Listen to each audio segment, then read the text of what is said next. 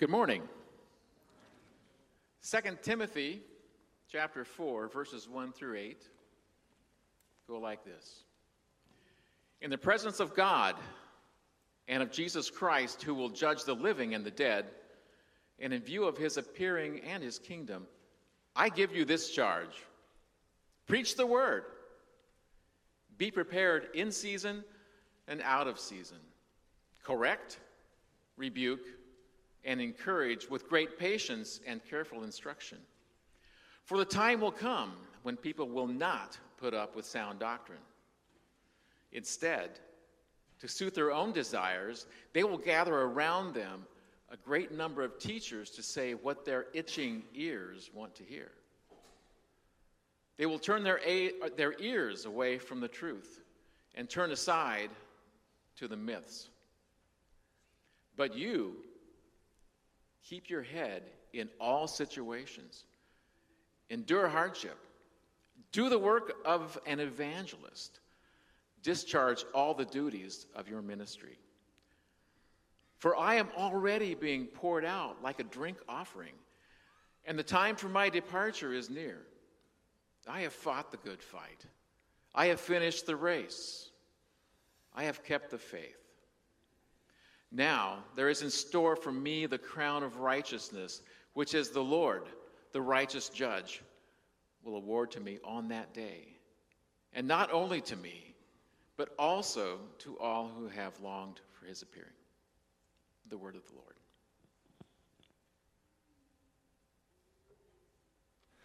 Lord. All right, kids, you can be dismissed unless you want to stick around for the sermon, which is going to be great.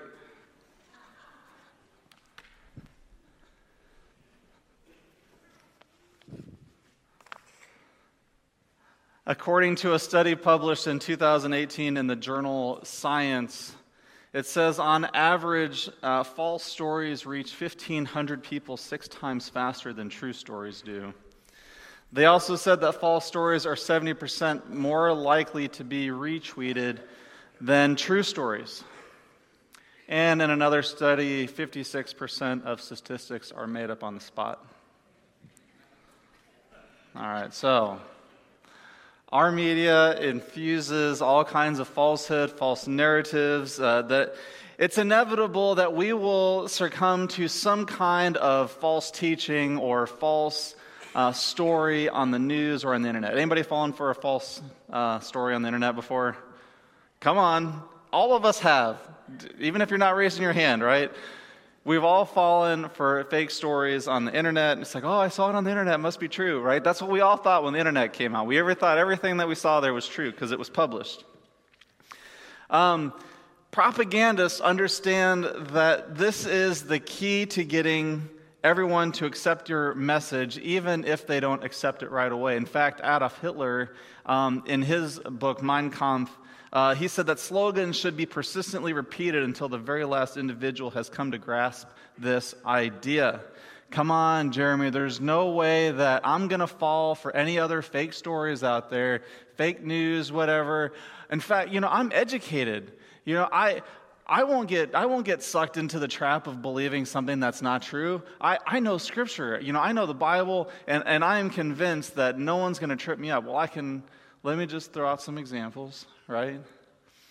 God helps those who help themselves, right? Who's heard that one? God helps those who help themselves, right? I thought that was in the Bible, as a kid. It's not in the Bible. In fact, it's the exact opposite. By the way, Benjamin Franklin is attributed to having said that. But it says that God demonstrated his own love for us, that while we were still sinners, Christ died for the ungodly. So God helps those who can't help themselves.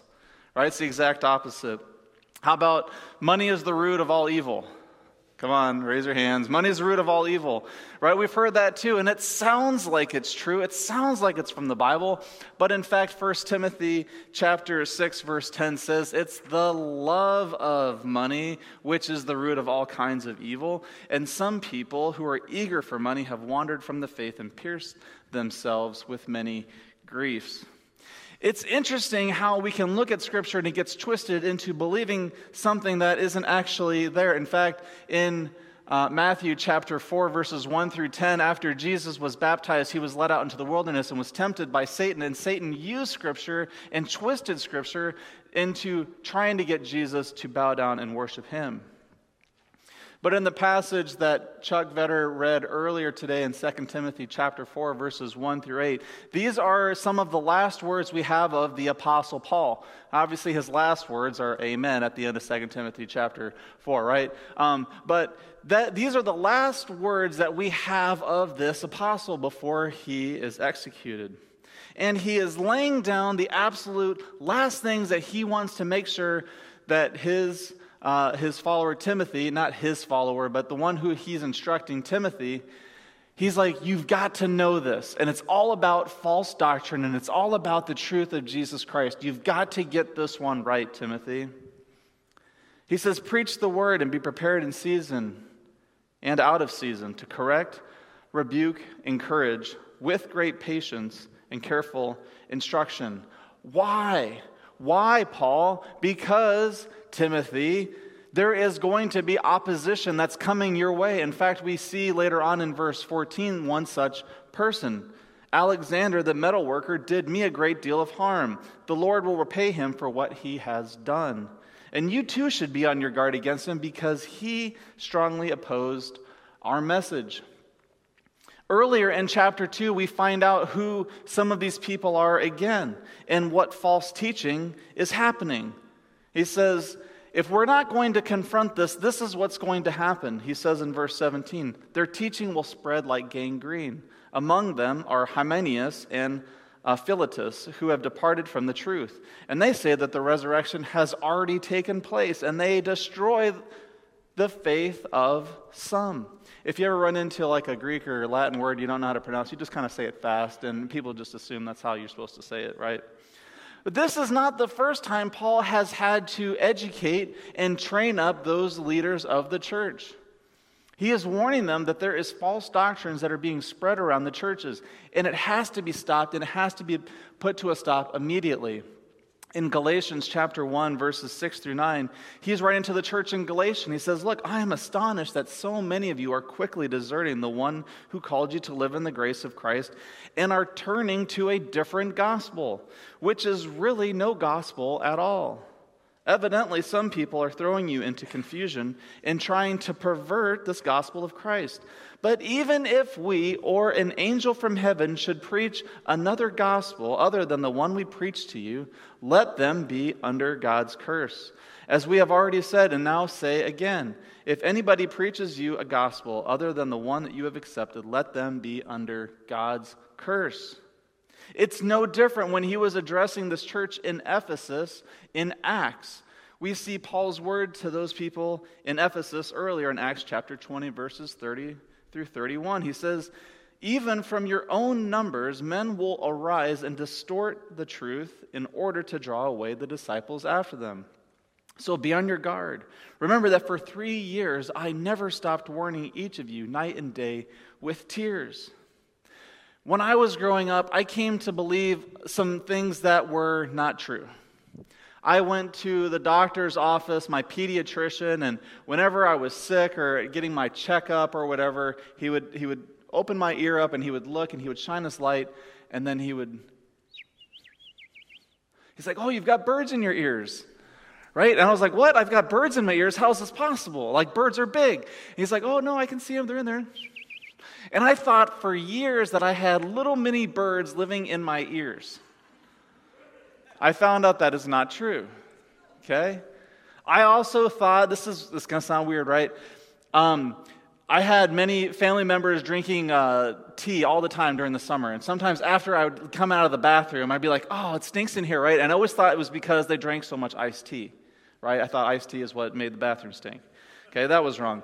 And then 7 years ago, I realized that the song Dream On was not sung by Led Zeppelin, it was sung by Aerosmith. And I was like, what? Really? I swear that was a Led Zeppelin song. No, it was Aerosmith song, right?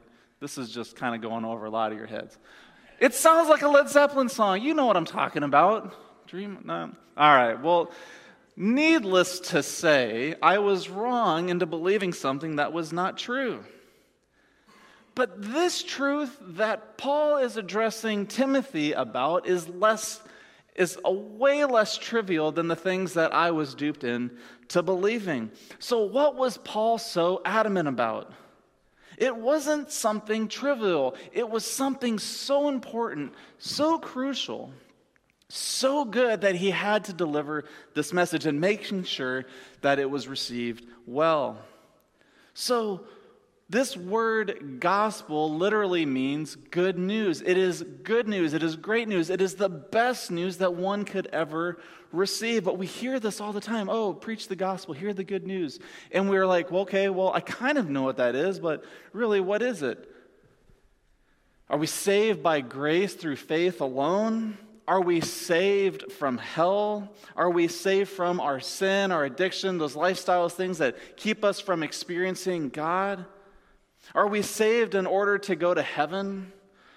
It is all of those things, and just like the game show host says, but wait, there's more. There's so much more to this gospel, this good news message that Paul is explaining. Yes, it is all these things, and it's so much more. What has Jesus accomplished that has changed these people's lives so much that they are willing to suffer unto death to proclaim to the world around them? What was Paul and Timothy and the disciples willing to die for in order for this world to hear this news? The answer is everything. Jesus accomplished everything in their lives, and their lives were so transformed that they couldn't help but share what they have received with other people. So I'll ask myself this question as I ask all of you this question as well. Has Christ made such an impact in your life, Jeremy, congregation at Countryside Covenant? Has Christ made such an impact in your life that you are willing to go and suffer and even die for what you have come to believe? Has Christ made such an impact in your life that you just can't help but want to share that good news with other people? And if you're like, I don't know if it's that much, right? I want to encourage you this morning that there is so many things that our church is offering for you to get connected in, to equip you, to help train you with great patience, right? We have so many opportunities, and Linda's going to explain some of those things at the end. But, Jeremy, staff at Countryside Covenant, congregation at Countryside Covenant, are you prepared in season and out of season to correct, rebuke, and encourage with great patience and careful instruction right now? Are we ready right now to do those things? Have you ever talked to someone who believes the exact opposite of what you believe? It's Thanksgiving, we're around a bunch of family members, right? In a family, awkward family conversations, right? Anybody run into anybody that believes the exact opposite they believe?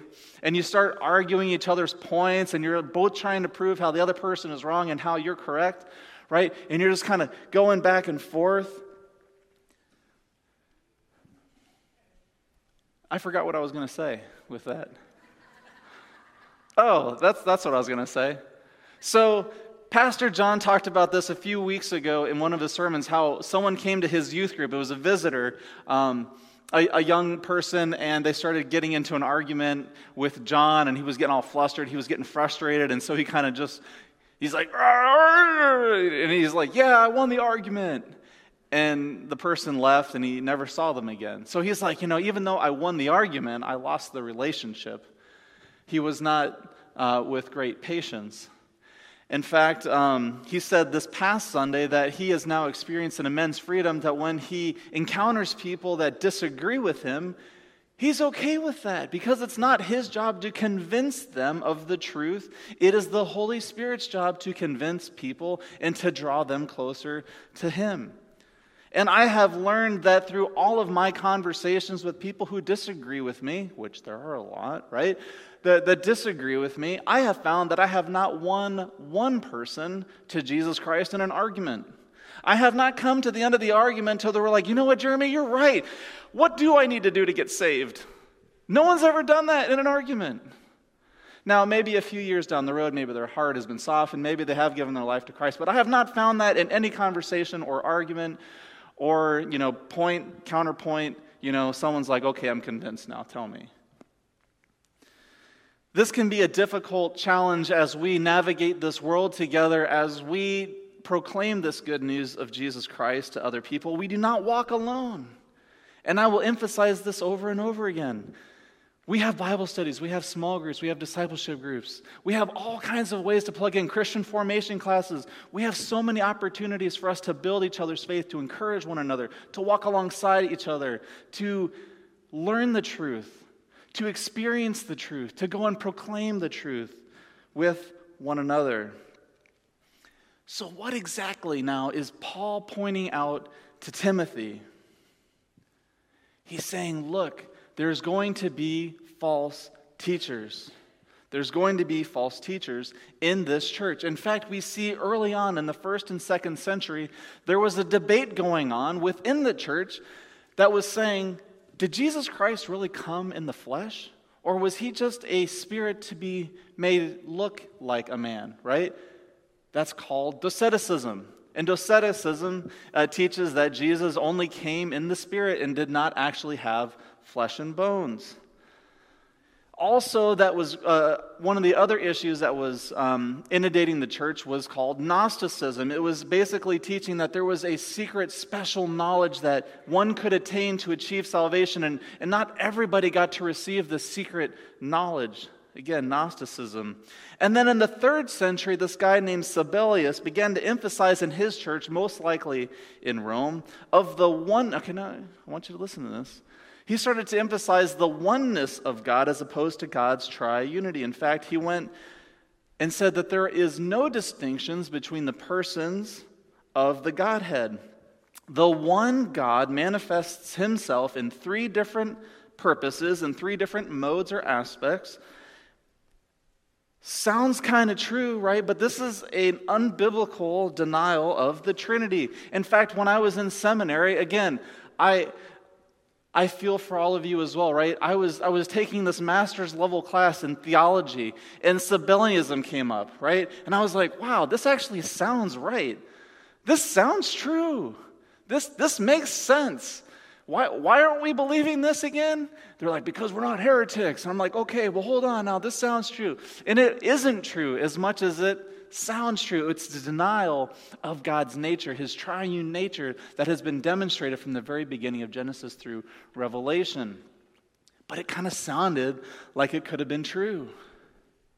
In fact, there is all kinds of ways in which the gospel of Jesus Christ, in the person of Jesus Christ, God the Father and the Holy Spirit, has been corrupted. In fact, in the 5th century, Pelagianism taught that there is no original sin and that it did not taint human nature so much to where humans could actually achieve perfection without divine grace. These are the teachings that were starting to inundate the church, that were taking away the truth of Jesus Christ, the Holy Spirit, God the Father, and it was distorting it into something else. How does one achieve salvation? So all of you people who are in confirmation class, and I feel you, it is sometimes difficult to be in confirmation class, and you know who you are, but it's important that you get this understanding. It's important that you struggle with this, and that you learn and that you grow so that you can be equipped in every season and out. We see today that there are people who have distorted the truth of Jesus Christ. The orthodox belief of Christianity is twisted into something else. We see that in the Jehovah's Witnesses. Their understanding of who God is completely different than Christians' understanding of who God is. The Church of Jesus Christ of Latter-day Saints teaches Jesus is different than the Jesus that we've come to understand, and they use the same terminologies to describe the same things, which are completely different. But this is exactly what Paul is addressing to Timothy. There is a debate surrounding who Jesus Christ is. There is a debate of what the gospel message is. Who is God the Father? Who is the Holy Spirit? Who is Jesus Christ? How does one attain salvation? You've got to have the basic understanding in Timothy. And look, because starting in verse 3, there will come a time when people will not put up with sound doctrine, and instead, to suit their own desires, they will gather around them a great number of teachers to say what their itching ears want to hear. They will turn their ears away from the truth and turn aside to myths. And this isn't the first time we hear about this warning to the other churches.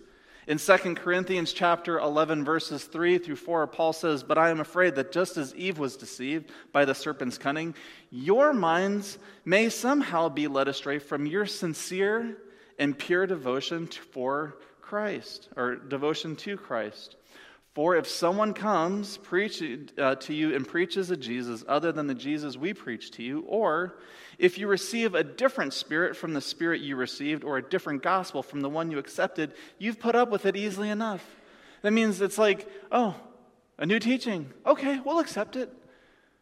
You got to be more grounded than that. And then the Apostle John in 1 John chapter 4, verses 1 through 6, he's saying, look, dear friends, do not believe every spirit, but test the spirit to see whether they are from God, because many false prophets have gone out into this world.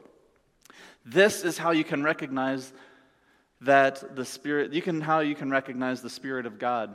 Every spirit that acknowledges that Jesus Christ has come in the flesh is from God. But every spirit that does not acknowledge Jesus is not from God. And this is the spirit of the Antichrist, which you have heard is coming, and now is already in the world. It's easy to fall into the trap of believing something that isn't true, especially when a little bit of truth is sprinkled into it.